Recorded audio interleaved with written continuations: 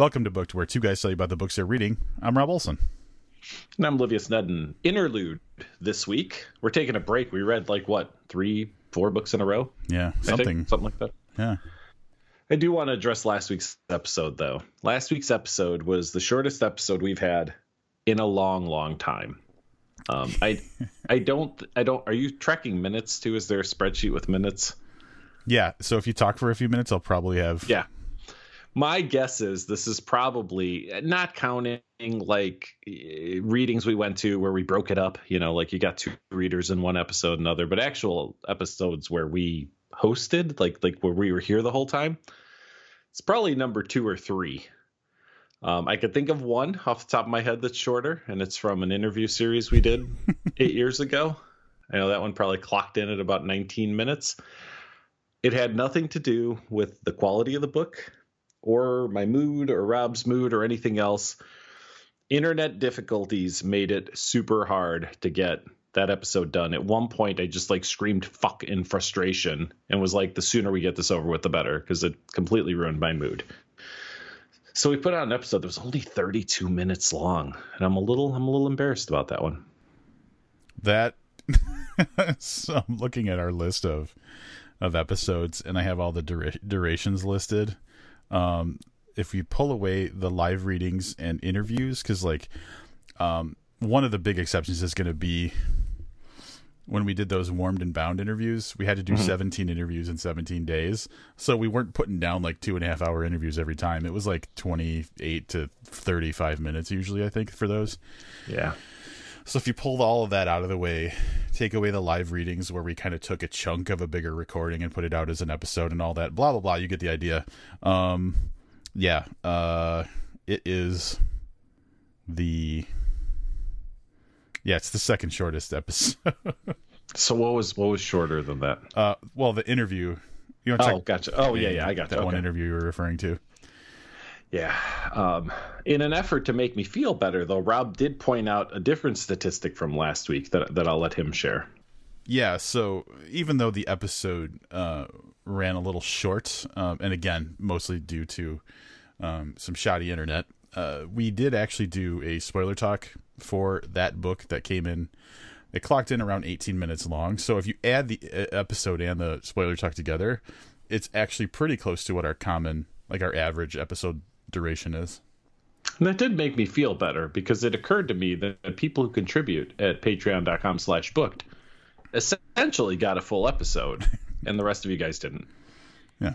So if you're concerned about the duration of last week's episode, there's exactly one person you have to blame, and that's yourself. Exactly. So thank you, Rob. That made me feel much, much better. If I'm good at rationalizing things to myself. Now, we're faced with another conundrum, because we're doing an interlude episode, and we got on 15, 20 minutes ago to kind of, get ready to go. We're chit-chatting, and it occurred to us that we didn't have a whole lot to talk about. So the goal is to run longer than the 32 minutes that we ran last week.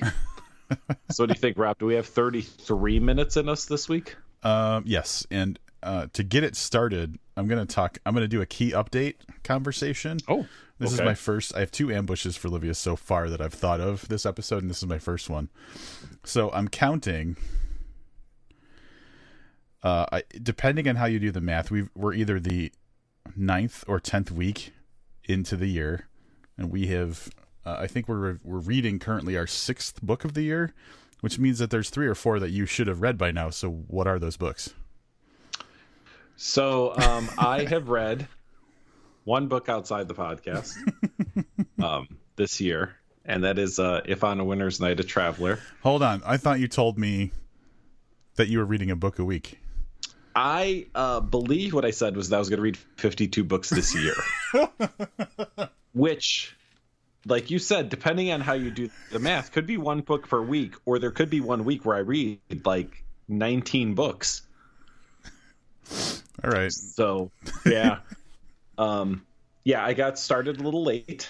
I do know what the next non-podcast book I'm going to be reading is, and it's probably going to be as soon as I'm done with next week's review, because the way we're looking at it, there's probably a little bit of a gap in there. Catcoin. Are you familiar? No. Is it No.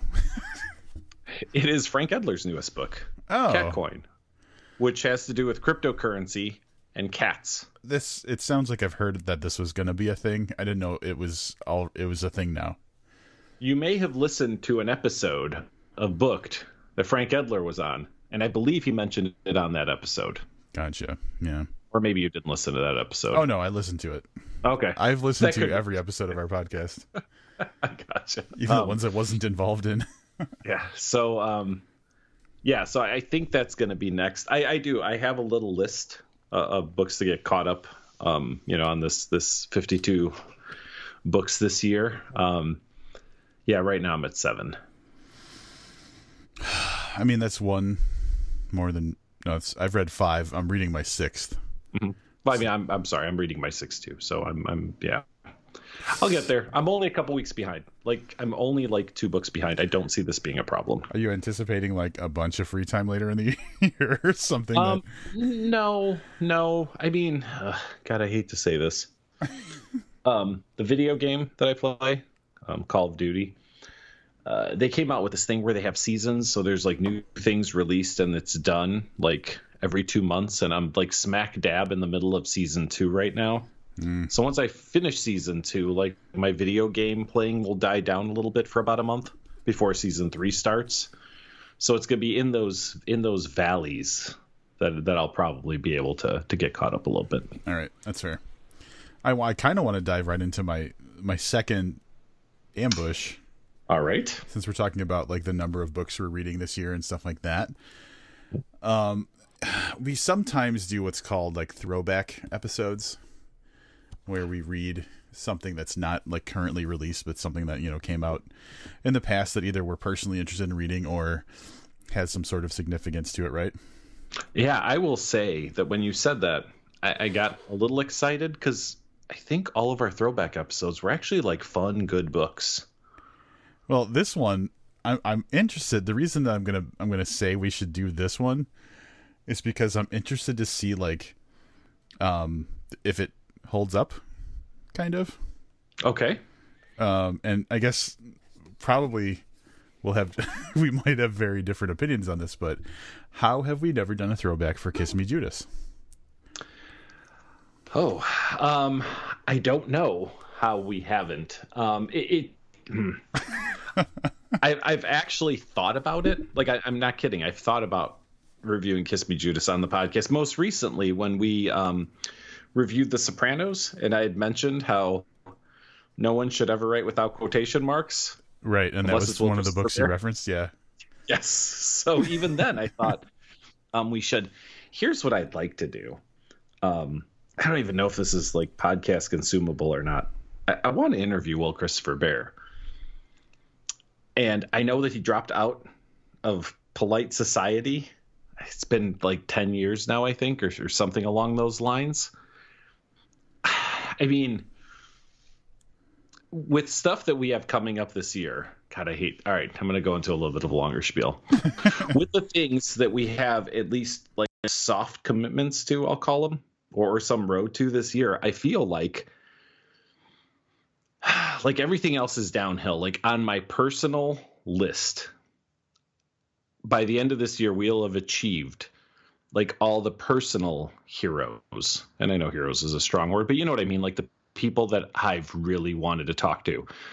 There's still people I want to talk to, whose book I first read, 6 weeks ago or whatever. But I had this list in my head, like F. Paul Wilson is on that list, right? Mark Z. Danielewski, Craig Clevenger. I mean, there are some people that I've been ridiculously excited about having on the podcast from a personal standpoint. Will Christopher Bear is on that list. Only I know that's unlikely, but I would still really like to get that done. And that's somehow in my mind when I thought we would read and review Kiss Me Judas is when we had an in to do that. So what if the review is what sparks the interest in the interview, and we haven't been getting the interview because we've never done the review? I am willing to do a throwback episode for Kiss Me Judas. I've read it, I think, 4 times. I'm happy to read it a 5th time for this podcast. The only book I've read more than Kiss Me Judas, I'm pretty sure, the Bible, is Super Fudge by Judy Oh my Blume, God, yeah, hell yeah, which Super I probably Fudge. read a dozen times. So I don't think that there's going to ever be a book I've read more than Super Fudge. And quite honestly, I don't even know what I would talk to Judy Blume about. She's always welcome, Judy Blume. If you're listening, you want on the podcast, just shoot us an email. Dude, I would fucking be so excited to talk to Judy Blume. I just don't know, like you know what I mean. But I Kiss Me Judas is a no-brainer. I'm looking at my copy on the shelf, which may or may not be signed by Will Christopher. Is it Bear. signed? I don't have a signed copy. Such a weird thing. This was gifted to me by somebody who said, "I'm not 100% sure if this is his signature or not." Just gonna assume it is. It was purchased from the internet and gifted to me by somebody. I wish I had friends that fucking gave me signed books. I don't know if that's ever happened. I'm pretty sure, right? Somebody has had to give you a sign. Jesse hasn't given you any signed books. That guy's like funded half your library. I'm gonna have to go through and double check. All right, so I can't say for sure that no one's ever given me a signed book. I mean, all right, so a girl I dated. We just talked about these the other day. I found a first printing of Lamb by Christopher Moore. And a girl I was dating years and years ago gave me a special, like, Bible-ish kind of copy of Lamb that was signed. But, like, you could buy signed Christopher Moore books off of, like, a fucking website, so that's not super special. I've got some for sale because we met him in Milwaukee a few years ago. So if you want to buy a copy of anything signed, dude, I'll print out the picture that we took of him and sign that if someone wants to buy it. There you go. Yeah, I just feel like if we do Kiss Me Judas, it's going to take us down the rabbit hole. Where we got to do the other two books? I mean, you know, there's some interesting contrasts in there because he wrote those three books and all three of them are written in fairly distinct styles. Sure. They're very different from one another. So I don't know. Yes, I thought you were going to say Winky because we actually got copies of Winky specifically for that purpose. So I guess what we're saying to you listeners is if we have some kind of flub where any of this stuff falls through between now and July, you're likely to hear Kiss Me Judas or Winky as throwback episodes. Winky's one of those books where, like, Winky, the author is Clifford Chase. The book came out probably early 2000s, maybe? Mid 2000s? Right. Did you just get... Is there a ghost? Is there a poltergeist in your room? I pulled the book off my shelf, and another book came out with it and hit the floor. I was worried about some paranormal activity. Winky is a book that Livius recommended to me pre-podcast, and I enjoyed it a lot. But I have no idea how you discovered this book. It's not the kind of book that, like, had national acclaim or anything like that. It seems like it was pretty under the radar. But Livius had a tendency to find these weird-ass books. 2005 was the release on Winky. I don't know specifically on this one. What I can say is that a lot of times it was just hours spent in the library, just pulling books and reading inlay cards and before Amazon was a thing. You actually went to a physical. For the kids out there who don't know what a library is, it's a building full of books. I spent lots of time at the library. I mean, like, lots of time. Like, library trips were typically like 1 to 2 hours, and they could be sometimes twice a week. It's like the cutest shit I've heard all day. Like, with like modern Livius who doesn't even want to like leave the house. I can't imagine you being like, well, I'll be at the library if you need me. I think I told this story before on the podcast. So, I mean, I grew up going to the Chicago Public Library. And then I moved out to the suburbs. And when I moved out to Mundelein, Illinois, for anybody who's or has some idea about the geography of Illinois, I went to the Mundelein Library, and it was kind of sad and still at the time. They've since like built another library. Mm-hmm. But someone said, oh, you've got to try the Cook Memorial Library, which is Libertyville's library. Mm-hmm. I absolutely fell in love with that place. That place had, and there's like a weird backstory, like someone from the Cook family left them a lot of real estate, which apparently they just sell off when they need money. So they're just rolling in dough. So much so that I was in there once. I don't remember exactly what it was. I was looking for a book, and they had like the second book in the series, but not the first. So I talked to one of the librarians and I said, hey, can you see if you guys can get this from another library or whatever? And she says, oh, none of the libraries we like work with have this book. And she goes, I'm going to put in an order to buy it for you. And I was like, oh, no, that seems really like a lot.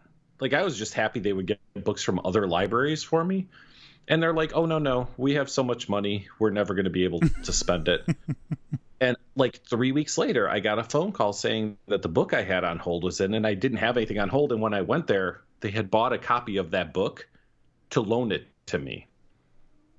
So basically they bought a whole book just so one guy could read it and give it back to them. Yeah. But when you think about it, it made sense because if they had the second book in the series. Right. Like, yeah, you totally know, makes sense. Yeah. So anyway, but yeah, God, I loved that place. Loved it. And then, yeah, Amazon. And now I don't remember the last time I was in a library. Don't really see myself going into a library ever again, to be really honest. What a fucking change of events. You decide to start reviewing books, and that's when you stop going to libraries. Yeah, pretty much. Pretty much. So that's exciting. We might do some Will Christopher Bear this year. You know what? Now that I think of it, we do that Patreon pick thing where if you're spending $10 a month or more with us, you get to pick a book that we do for a review. I can't believe that in all the times that we've had books to review, no one has had us read Kiss Me Judas. Doesn't that seem weird? Yeah, that does seem a little weird. You know what? And we could take this offline for a conversation, but that might be one that we get a guest reviewer for. I absolutely was thinking the same thing. All right. We'll move on from that. I know this dropped like probably the day after we recorded our other episode, which again was super short, but the 2019 Bram Stoker Awards final ballot came out. We talk about it every year. We are not going to read all of the books this year like we did last year. But I was, it was nice. We were already 2/5 of the way there, which is, I believe, where we were last year. Yeah. When we decided to read all of them. Yeah, last year we picked up the books, The Hunger by Alma Katsu, Glimpse by Jonathan Mayberry, and The Pandora Room by Christopher Golden. Because we'd already read, something. Two other books. Probably a Tremblay book, probably a Stephen Graham Jones book. Who knows? Yeah. What? You said that, and look, the Pandora Room was fine. But how the fuck did that wind up in the finals for the Bram Stoker Awards? Well, didn't we... I completely forgot if we figured out who votes for this shit. I think it's members of the HWA. So maybe, yeah, I don't know. Maybe they're not... Maybe that's the thing. If you're a horror writer, you don't necessarily have good taste in horror fiction. I don't know. Yeah. So we'll go through a couple of the categories for this year, and I'll kick it off right at the top. So we've read two out of these 5. So Chuck Wendig, Wanderers, nominated for Superior Achievement in a Novel, and Josh Mallerman, Inspection, also nominated. I know between those two which one I would vote for were I a voting member of the HWA. I'm pretty sure everybody knows. Yeah. If you had to pick between the two that you read? Well, here's the thing. If you want to think about it, like this is the Stoker Awards and it's the Horror Writers Association. I don't see a lot of horror. I see why it would qualify the Wanderers book, but I don't see it as being a horror book. I mean, more closer to like psychological thriller or something like that, but not necessarily horror. Like, I just don't see it that way.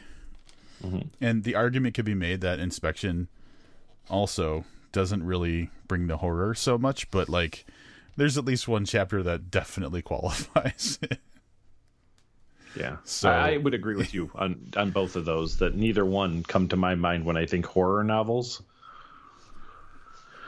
However, of the two, I know which one I would choose. It's Inspection. Yeah, that's what I thought. Yeah.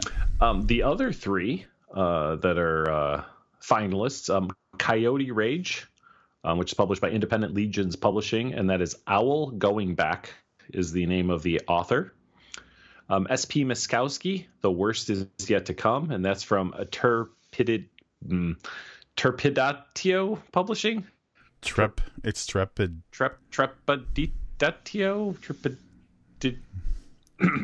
It just flows off the tip of the tongue. Yeah, SP Miskowski, The Worst Is Yet to Come, and Lee Murray, Into the Ashes by Severed Press. Lee Murray, who was kind enough to host the panel that we were on at StokerCon a couple years ago. Yeah, Lee Murray, definitely like super nice and fun to hang out with. So for sure. We're not going to talk about every category because there's probably not much that, like, here's the thing. We haven't read all this stuff. So we're probably going to speak best about the things that we already know about. There's superior achievement in a first novel. Usually we'll hit like one, we'll probably know like one of the people based on, I feel like Baby Teeth last year was one of the candidates. I do know Sarah Reed, The Bone Weaver's Orchard, is a writer that's in our kind of sphere, but it's not a book that I've read. The other names I am not familiar with. Yeah, Sarah Reed has 2 nominations. The other one is for collection, maybe? It is Out of Water.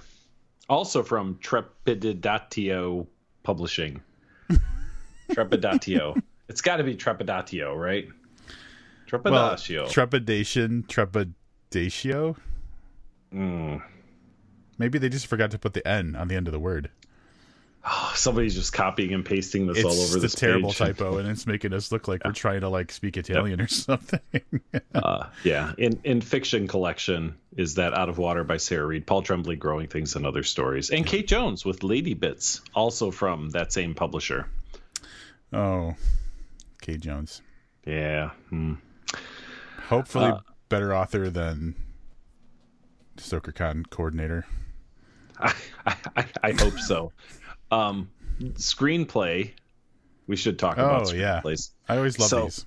Yeah, I'm not going to go through the names because who knows who these people are, but Midsummer, Stranger Things Season 3, Chapter 8, The Battle of Star Court. I actually think I know which episode that is. The Lighthouse, a movie that I believe you saw. I did see that. Dr. Sleep, also a movie that you saw and said was really good, and I still haven't gotten to it. How dare you? All right. Well, here's the problem. I have Too to get busy playing Call of Duty or whatever. Well, that. I have to get that director's cut because I actually saw someone second your opinion on the director's cut. Yeah. In an article online. Oh, cool. And then Jordan Peele with Us, which I also did not see. Well, and you have a grudge against Jordan Peele because of Twilight Zone. Oh my God. Let's talk about Jordan Peele for a minute. I'm sitting at work, on a company approved break, just in case anyone's listening. And I scrolling through the Google News feed, and it says Candyman trailer out. And I vaguely remember hearing somewhere that there's a remake of Candyman. So I put on and I'm watching the trailer and I'm like, oh, yeah, you know what? This looks okay. I mean, I love Clive Barker. I love the original Candyman movie. This looks all right. And then towards the end, it just pops up from Jordan Peele. And I was like, oh, the motherfucker that ruined the Twilight Zone's now trying to ruin fucking Candyman. So I am so torn. Like, I was so excited about this. And now I'm like, the last thing they gave him to reboot was a fucking nightmare. Not in a good way. Like, if Candyman was a nightmare, that'd be great. Just not the kind of nightmare you're looking for. No. So I'm a little, I have not seen Get Out or Us. I mean, they both have a lot of acclaim. I just haven't dedicated the time to those, so I can't have an opinion about. I did watch the first 3 episodes of Twilight Zone, and was not super impressed. Yeah, I did see Get Out, and I thought it was okay. That being said, I thought it was okay. Like, people were like, this should win an Oscar, and I thought, God, I didn't see anything that remotely resembled Oscar worthy. It was a good movie. It just wasn't anything that. Yeah. So that makes me think of I've been thinking about this a lot lately with modern kind of cultural things that happen, and how there's a challenge for everything. There's like the Bird Box challenge. We were supposed to drive with a blindfold on, which is like the dumbest thing ever. Mm-hmm. Well, there was one where I haven't seen Get Out, so I don't understand this, but there was one where the Get Out challenge was like running full speed at a camera and then like turning at the last minute. Oh God, I missed this one. Yeah. So apparently there's a scene similar to that in the movie Get Out. And so like people were recording videos of them just like booking it at a camera and then at the last minute just turning away, like and not hitting the camera. That, I mean, and that's where we are in society. If there's something that is like memorable or that stands out about anything, you have to just record yourself doing that thing and post it on social media. That's what it is now. That's where we're at. That's, yeah. But here's how I feel about those things. So I'm most of them like, this is dumb, but every now and then when I catch them, I'm like, oh, this is interesting. And then a week later, I'm like, enough. Like the first couple people that did it was cool. I'm like, all right, that's clever. It's cute. Yeah. If you are like a week or two post premiere of whatever challenge is, just don't do it. Yeah. Just don't do it. There was an ice bucket challenge where you're like, I can't watch another fucking ice bucket challenge. Yeah. Yeah. So, yeah. That's about it for the Stoker Awards. I don't know if there's anything else we really need to / want to talk about. No, and I wonder. So, like, there's a category called Superior Achievement in an Anthology, and I feel like, I don't know the history of who has won this award, but I feel like if Ellen Datlow's on the list, just give it to her, right? Are we in agreement on that? Like, I mean, yeah, Saga Anthology of Ghost Stories. Like, well, like I look at this and I think in looking at the titles, like this is the Horror Writers Association, right? So like Great Ghost Stories versus, I don't know Jennifer Brozek, but her anthology is called A Secret Guide to Fighting Elder Gods. Like it just doesn't strike the same. Sounds a little fantasy as a ghost thing.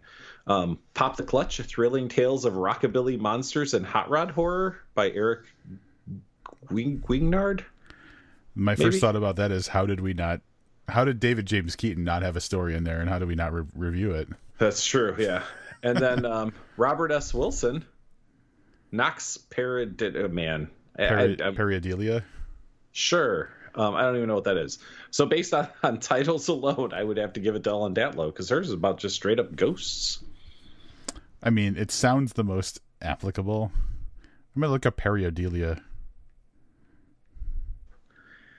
So we will be covering the winners and the losers when the final ballots are in. Not going to StokerCon this year. No. Well, that was the UK one. Yeah, I know. That we wanted to, and then we found out it was in Scarborough, England. Yeah, it's not in cool London. Part of England. Right. I probably pronounced it wrong. Pareidolia? Pareidolia? It's kind of where you like if you see something and like you see a pattern in it that like is a thing. So like if you're looking at your ceiling tiles and you see a face in it. Gotcha. You know what I'm saying? Like you recognize something in a pattern that looks like something that you're like it reminds you of something else. Interesting. Yeah, I probably spent way too much time talking about that. But that's okay. By the way, Scarborough, UK is a 5-hour drive from London. I wonder where that is in comparison to where like our buddy Craig Walwork lives. Craig Walwork. He's in Stratford. I think he's in Stratford, or he's close to Stratford. Von Stratford on Avon, upon Avon, something. It's weird, like British names for places. 3 hours and 18 minutes, if that's where he's at. I think he's near there though. It's still. Yeah. I mean, it doesn't seem like a lot. That'd be like us driving to Milwaukee, or like, all right, it'd be like us driving to Madison, Wisconsin, or something. But still. Well, we'd have to fly 7 hours. I'm not flying across the goddamn ocean just to drive a lot. Yeah, I mean that's part of the issue. So although I think it's cool, and it's got to be really cool because you have to think for people who are in the UK that are part of the Horror Writers Association. Yeah. You're right. It's like them driving to like whatever Indianapolis or for us or whatever it is. You know what I mean? Mm-hmm. So yeah, if we lived there, we'd totally go. That being said, it's a really long flight. I think now you need a visa because the UK is no longer part of the. Oh, because of Brexit and all that shit that finally went through? Yeah, I don't know if they started that, but I believe that was one of the things that you would actually need a visa to travel to England, where you didn't previously. But even though that's that far, we can't even make it to the stuff that's close to us. That's and sometimes, what I was, yeah. Not due to our own fault. So I'm pretty sure C2E2 is in Rosemont, right? The Rosemont Convention Center or whatever. Well, that's what I thought, and that's where I started feeling guilty. It's actually at the McCormick Place. Oh, okay. All right. So to be fair, that is like an hour and 20 minutes from us. Yeah, it's not a quick drive. I mean, I guess if you take 290 all the way, you just go in and like whatever. Yeah. So C2E2 is probably stands for something, but it's a comic book convention. Chicago Comic and Entertainment Expo. So CCEE, C2E2. Yeah. So, that sounds like fun to me, but it's like $50 to get in. And they're super crowded, and I just don't like it enough. I mean, I like that kind of stuff. Not that I read comic books, but I like the artwork, and I think that those things do have some cool factors to them. An unexpected cool factor, though, is that you go on social media and you see that Josh Mallerman is at C2E2, like not like there to like hang out, but with like an actual booth. And then you go, well, what the fuck is this? Nobody told us. You didn't know, did you? I did not know. Yeah, I didn't know either. Or I might have dropped $50 and said, we should go to C2E2. Maybe get to meet Josh Mallerman. But that didn't happen. Nobody told us. And so Josh kind of like, I don't know if it was the day before. It was either Friday. We're recording on a Sunday, so this is either Friday or Thursday night. I don't remember which. He basically said like, either I'm in Chicago or I'm headed to Chicago. And it's like, bitch, I've got a job. Like, I've got things to do. I got books to read. You can't just drop. He didn't say it to me, but like he put it on social media. And of course, I took that as a direct message to, hey, Rob. Yes. Come see me at C2E2. And yeah, so Saturday and Sunday, he was doing autographing and panels in promotion of Mallory, the second Bird Box book at C2E2, and we just found out about it like as it was going down, essentially. And I took it personally. I had a little cry. I got past it. I just want to go back to something you said. I'm not done talking about C2E2, but you said it like you've ever said no to anything because you're reading a book, and I don't think that's accurate. There are times where I'm pretty sure you're like, oh, I really need to read this book, but I'm on season 3, episode 4 of Justified, so I'm going to watch that first, and then I'm going to read this book. Yeah, that's probably pretty fair. Now that you say that, the job part, I believe you on the job part. Right. I know you. Well, I mean, I was trying to be dramatic, like, and you're really just taking all the wind out of that particular sail. All I'm saying is, give me a little heads up. And it's not just Josh Mallerman.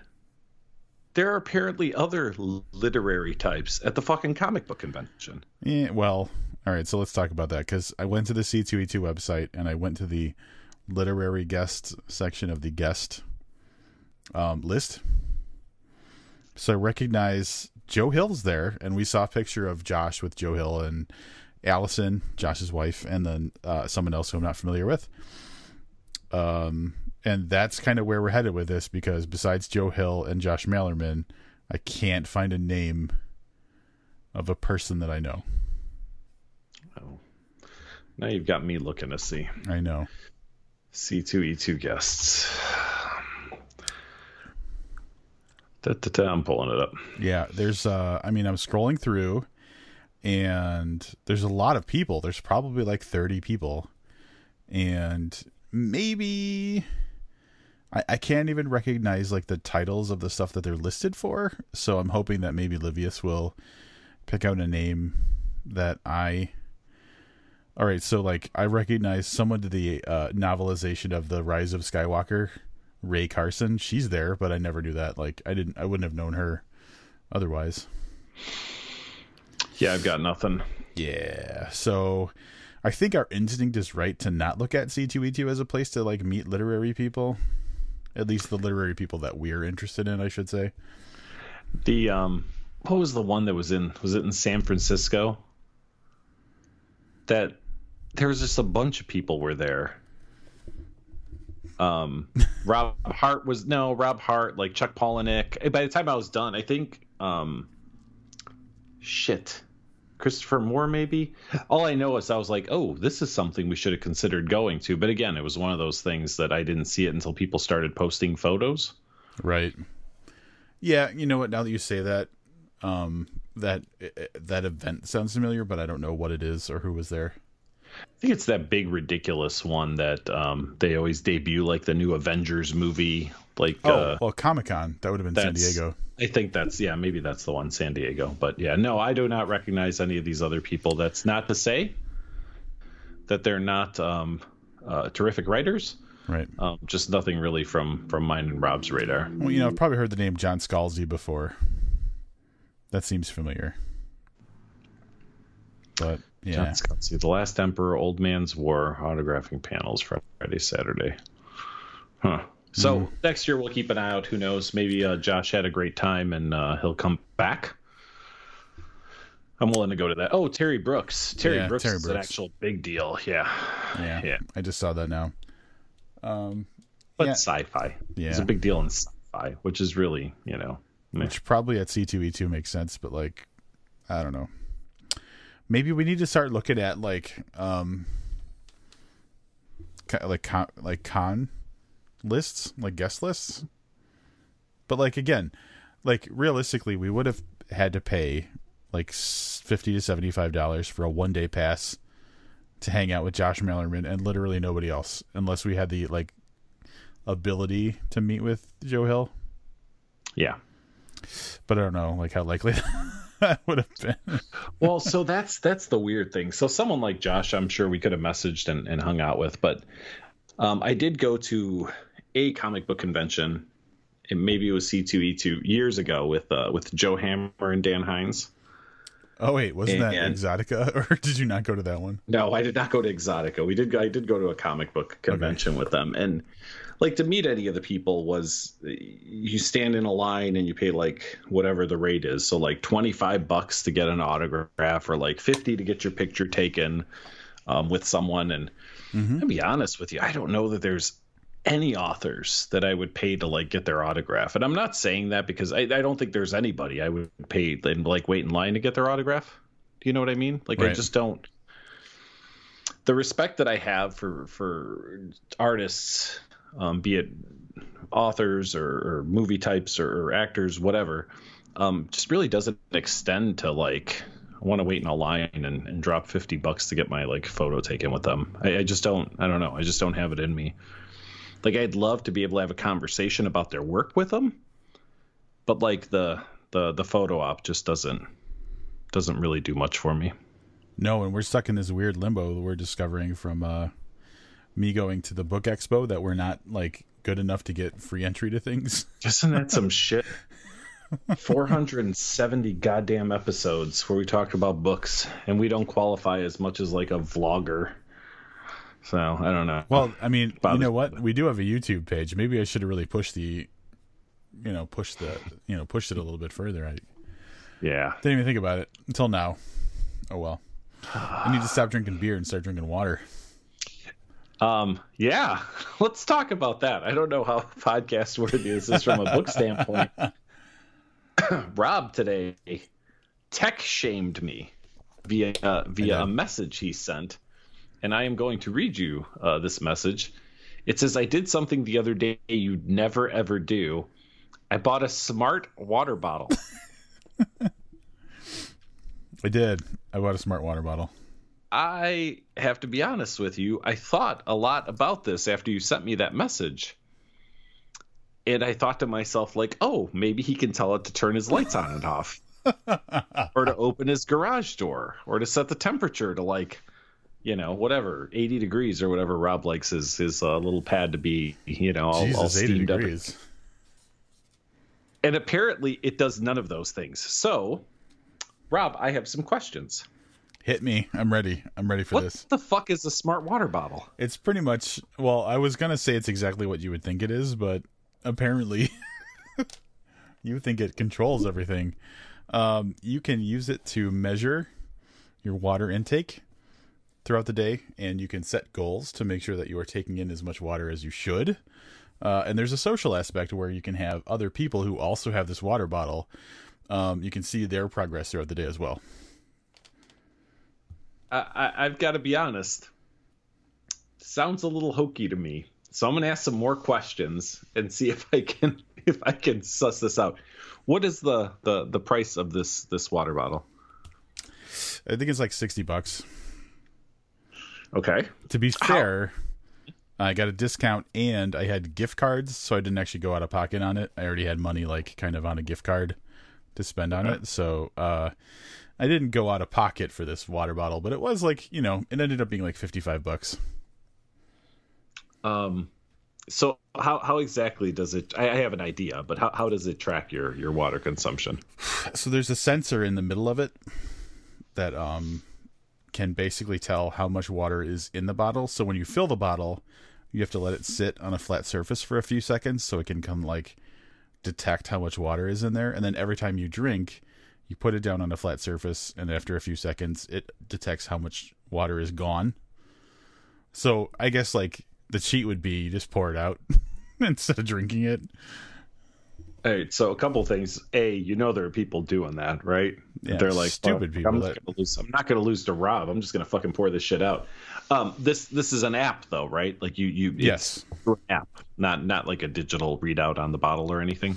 Right. Good question. So for anybody who's listening who's interested in this, the bottle I'm using is the Hydrate Spark 3. This is absolutely not a product endorsement. It just happens to be the one I'm using. And you get the Hydrate app. You pair it via Bluetooth. It's got a little like watch style battery in the bottom of it that apparently lasts a really long time. And yeah, once you pair it, you tell on the app how many ounces you're supposed to drink in a given day. Since I know you're going to ask, I'm just going to tell you my current goal is 1 gallon of water a day, so 128 ounces. And then it just basically tracks every time you drink water, it updates your progress. All right, so while you were talking, I pulled this up on their website. There's fucking lights in this thing? Yeah, it so when I hit my 128 today, like these green lights kind of like flashed like throughout, like up and down, like in like a fun like celebratory pattern. Mm-hmm. Yeah. What color bottle did you get? Did you get green? I got the white one. The white one, okay. For anybody who's interested in this, everything Rob has said is true. It is $59.95 is the retail price. Again, this is definitely not an endorsement. They did not pay us to do this, but it's fucking sold out. Well, so let me reiterate to everybody. Rob bought a bottle to put water in that through an app tracks how much he drank. He spent almost $60 on it, and to some people that might sound ridiculous. Not to me, but other people it might sound. And then I go to the fucking webpage and they're sold out. You can't even buy one of these, at least not directly from the manufacturer. That's, I mean, maybe it's just a trend you need to jump on, Livius. Well, the bottle trend, I mean, is big because of, the plastic and recycling and stuff, right? So there've even been a famous instance where celebrities shaming each other over the use of plastic water bottles, right? There's Jason Momoa and one of the guys from the Avengers movie, I think, where Momoa called him out for a selfie in which he was holding a plastic water bottle. Oh, I missed that. But Aquaman, you would think Aquaman of anybody. Yeah. But like $60, dude. Like, I don't. All right. So here's what I'm going to, my rebuttal is going to be, if you go to like some of the top like reusable water bottle like manufacturers, mm-hmm. and you look at, so Hydro Flask is probably one of the most popular, most used water bottles right now.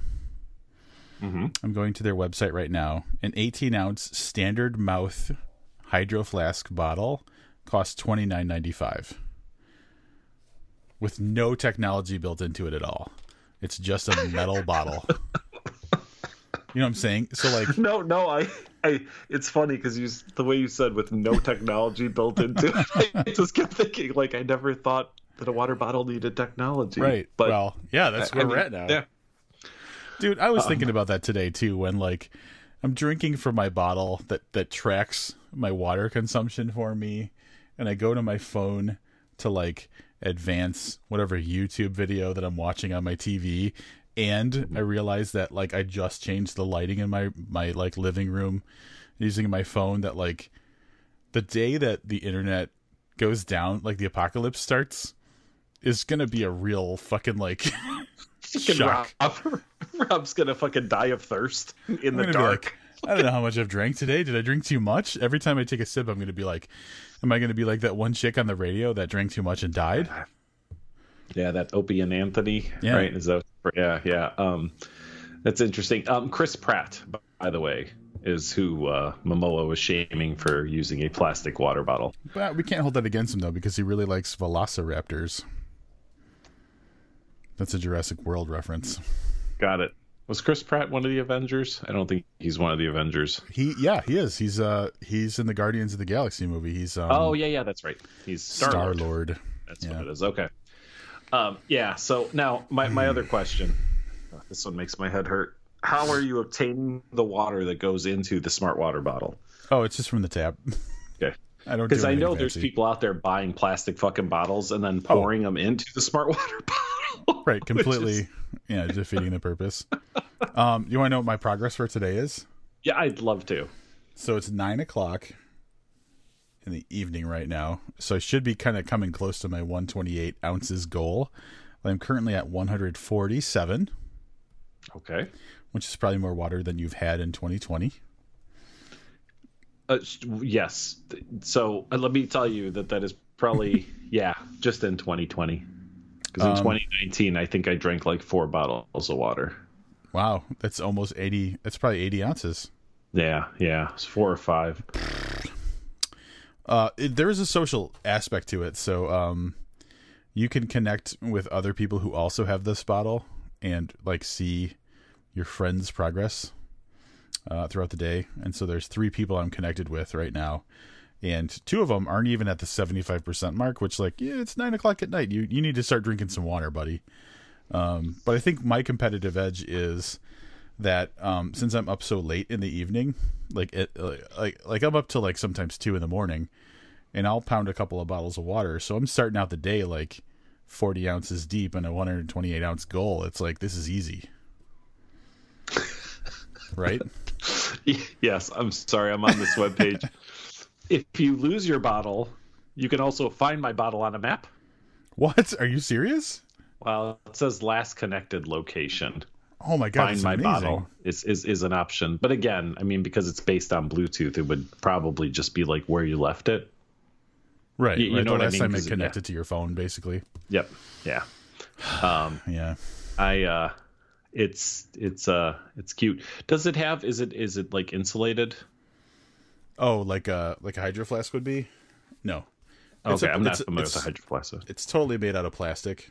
Mm-hmm. And so like the focus, I opened it up right now, as if you could see inside. The real focus with this, so it's got kind of like a rubbery exterior, and it's just all plastic. But did we not talk about the lights yet? Did we talk about the lights? We meant the celebratory lights. Yeah. Apparently, it'll also light up to remind you that you need to drink according to their. If I'm running behind, I haven't been running behind yet, so I haven't seen the lights be like, "Hey, dude, what's going on?" Did you pick that number? So I realize that this has gone way off the rails from a podcast standpoint, but I just saw that there's a personalized hydration goal that's calculated for you. Yes. So based on your body type and your age and all these types of factors, it set a goal of 99 ounces for me. But all right, so I'm going to give you the backstory. We're going way into this without telling you why I even did this. I think that once I tell you why I bought this bottle, you're going to be way more on board. I can hardly wait. I'm at work, and this one like a few people I work with have this bottle, and one of them was talking about how they missed their hydration goal the night before. And I looked at him and I was like, dude, how the fuck difficult is it to drink water? And he got real kind of, salty with me about it. And then he accused me of not drinking enough water myself. Just, like, how do you know how much water you're drinking? So basically I decided in the most petty way possible to buy this bottle just to flex on this dude about how much I drink water every day. I would like to take back my sarcasm in the last comment I made, because fuck that guy. I'd have bought a bottle too. Right? I just wanted to show him up. Yeah. And so it goes even further. Yesterday, which was the first full day I had the bottle, I sent a screenshot of my water intake of 133 ounces at like 7 or 8 o'clock at night to my coworkers who had the bottle, including that dude. And I said, suck it, you thirsty bitches, because they were like way behind me. So now I'm in an email, or now I'm on a text group thread titled The Hydrate Team, where I can just flex on them about how much I'm drinking. I'll be honest. I always thought there would be a day where I thought you would do competitive drinking. You didn't, but I never thought water. It never entered my mind that it would be water. Sorry, just had a drink of water. The funny thing is, in that Hydrate Club, I guess it's called Hydrate Club, message thread, I said I finally found something I can be competitive about, water consumption. There's nothing that would prohibit you from drinking beer out of it, though, right? No, not at all. I think it just detects liquid, like a level of liquid. So if I got one, I could just fill it up with Diet Coke? Yeah. In which case, you would just, like, drink circles around us, I'm sure. Yeah. I was thinking about that because you were talking about 128 being your goal. On an average day, I probably drink 4 Diet Cokes. Okay. And one, like, 14-ounce cup of coffee. And that's it. That's my, like, intake. That's all your liquids. Day. I mean, barring the, went out to lunch the other day and I had a margarita, you know what I mean? But that's, like more of a one-off. Yeah. So probably, what is that? 60, 65 maybe. Wait, how, if you're talking about like a 16 or whatever ounce or 12 ounce. Well, the cans are 12 ounce. I mostly drink out of cans. I will buy a bottle, if I'm out, but for work, I have, just cases of Diet Coke that I buy. Plus, I think whatever the second to highest Keurig setting is for a cup. So I think it's like 14 ounces maybe is the cup of coffee I drink in the morning. So what you're telling us, you're saying without saying, is that you're basically beef jerky on the inside. Because you have like no water in your body. No. So 99% of Diet Coke is actual water. All right. I mean, I'm just concerned. Like, that's the actual, if you look, I'm looking at the can.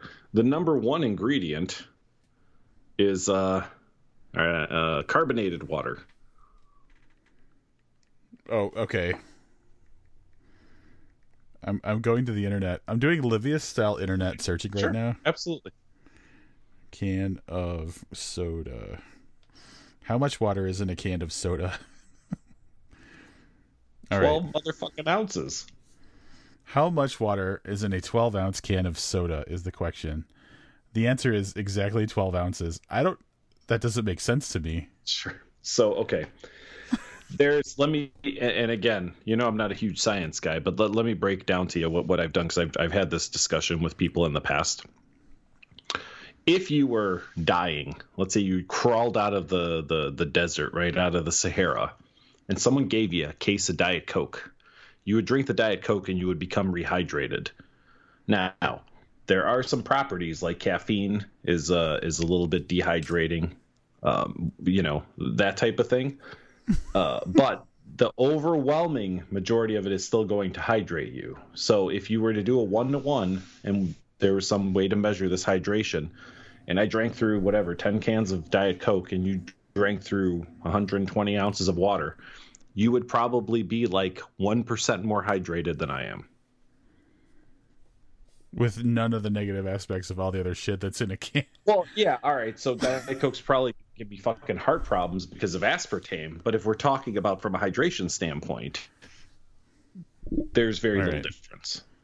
All right. So I'm going to go to, next time I go to the doctor, I'm going to be like, hey, my podcast co-host told me that hydration is no different between a can of soda and a straight water. And they'll be like, yeah, he's pretty much right. For all intents and purposes, yeah, there's a very variation. Until you get into stuff that's super, super alcohol heavy, like the same does not hold true for like whiskey, but even beer will hydrate you if you are dehydrated. You'll also get drunk. Well, all I'm going to say is I'm sticking with I'm not getting drunk off this water. The water is I'm not debating that the water is not healthier. That's not what I was trying to say. So, but again, it depends on where you get your water from too. So, because water can kill you in some places on the planet. Yeah. It's also leading cause of drowning, and you're just willingly putting it in your body. I don't know if you know how drowning works. So like when I take in the water, I don't put it in my lungs. I'm putting it in my stomach. No, I know. I'm just drastically reduces the amount of drowning. Simply stating a fact, the leading cause of drowning. Water. I can't fight that. You know what? That kind of reminds me of the book that we're reading next week. Science. Yes, I think Rob's trying to rein it all in. We're not done. Not done. Oh, shit, we have more stuff to talk about? Yeah. That was such a good segue, though. I couldn't not take it. So Rob pointed out to me the other day that Clive Cussler died. So for those of you who don't know, Clive Cussler was a men's adventure writer is probably, I think, a pretty good way to kind of sum up what he wrote. Sure. Responsible for 85 books, selling no fewer than 100 million copies. Died at the age of 88. I'll be honest, I thought Clive Cussler was dead already. Not the reason I'm bringing this up. Rob pointed out to me that the article, I'm not even going to name because I did a little bit of a deeper dive. I'm not even going to name the source that Rob basically quoted and said, yeah, I read this article on this particular webpage, and they kind of shit talked his books, which wasn't cool. And I agreed with that. As a matter of fact, I made some disparaging remarks about the source that Rob cited for this article. I went on to find at least 4 more that also kind of shit talked the guy's books, which I thought, Rob said was in poor taste, and I agreed wholeheartedly that it was in poor taste. So I guess I don't know what I want to talk about here. But... So are you telling me that 4 other people also disparaged Clive Cussler's books as part of his death announcement? So 3 did, and the other one was a little bit of a deep dive article from a couple of years ago. Somehow that came up in my search, and as I was reading, I realized they weren't talking about him being dead. They were just talking about his books. Yeah.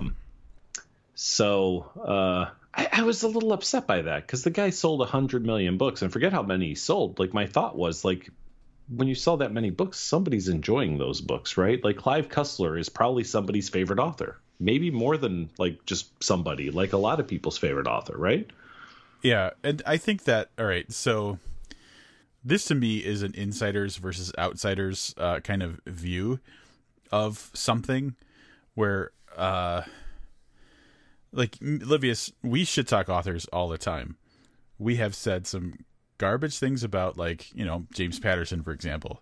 If James Patterson died tomorrow, we would say nice things about him because that man probably brought more people to reading than anybody else we could think of off the top of our head, with the exception of maybe like William Shakespeare or something like that. Mm-hmm. So anybody who does something to advance the craft or encourage people, entice people to read something or to continue to read something or to take that as like a springboard into taking a chance on other stuff needs to be like respected for that, regardless of whether you like what they wrote or not. That's how I feel about it. It's funny that you say that because after like the 3rd article that I found that basically cited, misogynistic writing. Apparently, I've not read any Clive Cussler, so I can't speak for the quality of the books myself. Mm-hmm. Apparently it was just big tittied blondes in every book is the impression I got from these articles. I thought to myself, like, fuck, man, if we had to talk about E.L. James dying, we hated her book. We hated it twice. Yeah, we hated it 2 different times. And I would still say that's a fucking shame, man. A lot of people really enjoyed that book. Right. So, and that's how I would treat it. If you're writing a review, that's fine. Tell us why you don't like it. The guy sold over 100 million books, lived to 88, wrote 85 books, most of them probably bestsellers. And yeah, it really rubbed me the wrong way, so much so that I kind of wanted to mention it here on the podcast, which I guess is fitting because we did talk about a smart water bottle for 20 minutes. So I guess a famous author dying could get 5 minutes on the podcast. That's and honestly, like, I think that I'm not going to blame it on any one thing, but people don't kind of look at the bigger picture of things like they need to, is the way that I'm looking at this specific thing. Because, man, if I was a writer and I didn't care much about books, but I got assigned Cussler's death announcement for the New York Times or whatever, newspaper or magazine or whatever that I happen to be writing for, and all I did was go through and read articles about this person and then basically summarize what people felt about them and use that as my article. Yeah, I'd probably say some shitty things about them if that was the kind of prevailing attitude I got out of the stuff that I chose to read. But realistically, like, you have to look at someone who has made such an impact.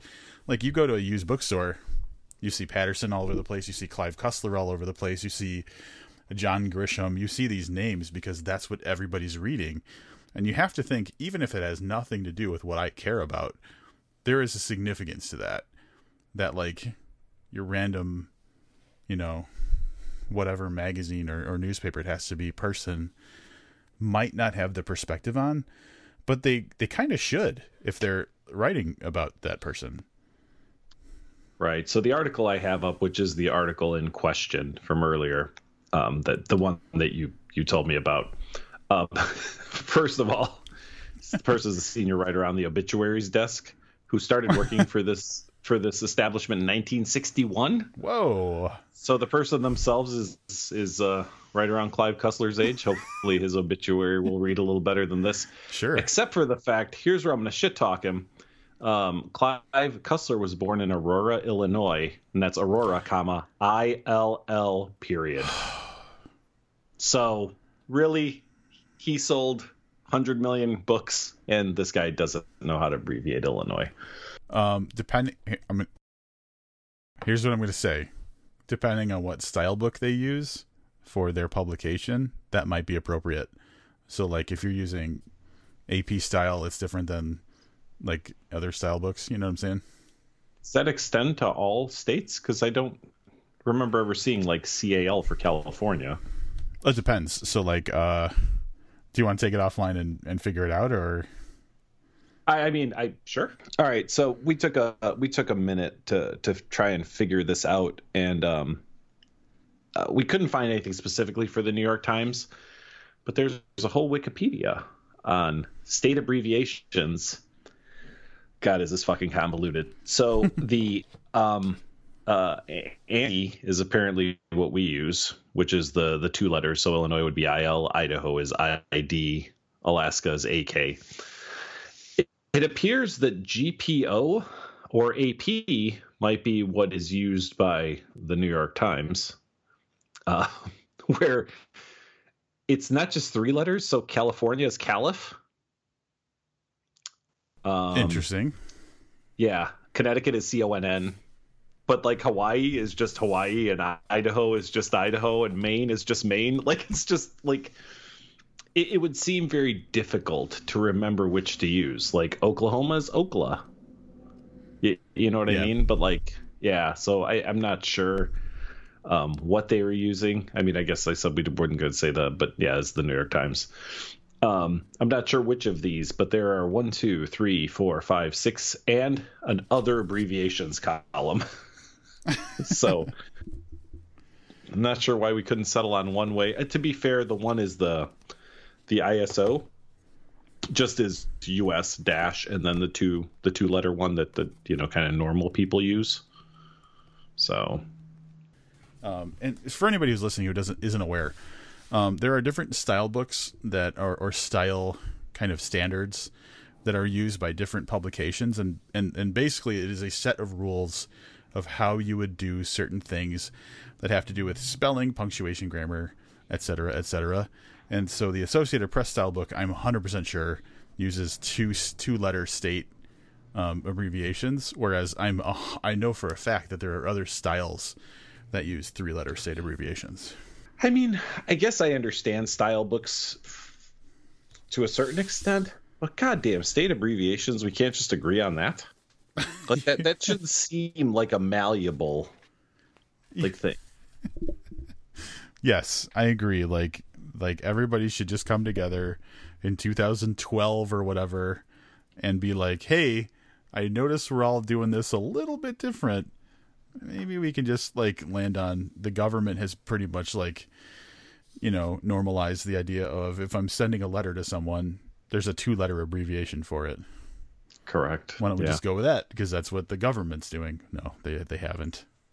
Be hard to sell those style books if everyone did it the same way. Maybe I'm thinking of the Wall Street Journal. There's definitely an old school kind of fancy paper that does 3-letter abbreviations for states. And it might be the Wall Street Journal because it seems like that's trying to turn its nose up on everybody. So, might be them.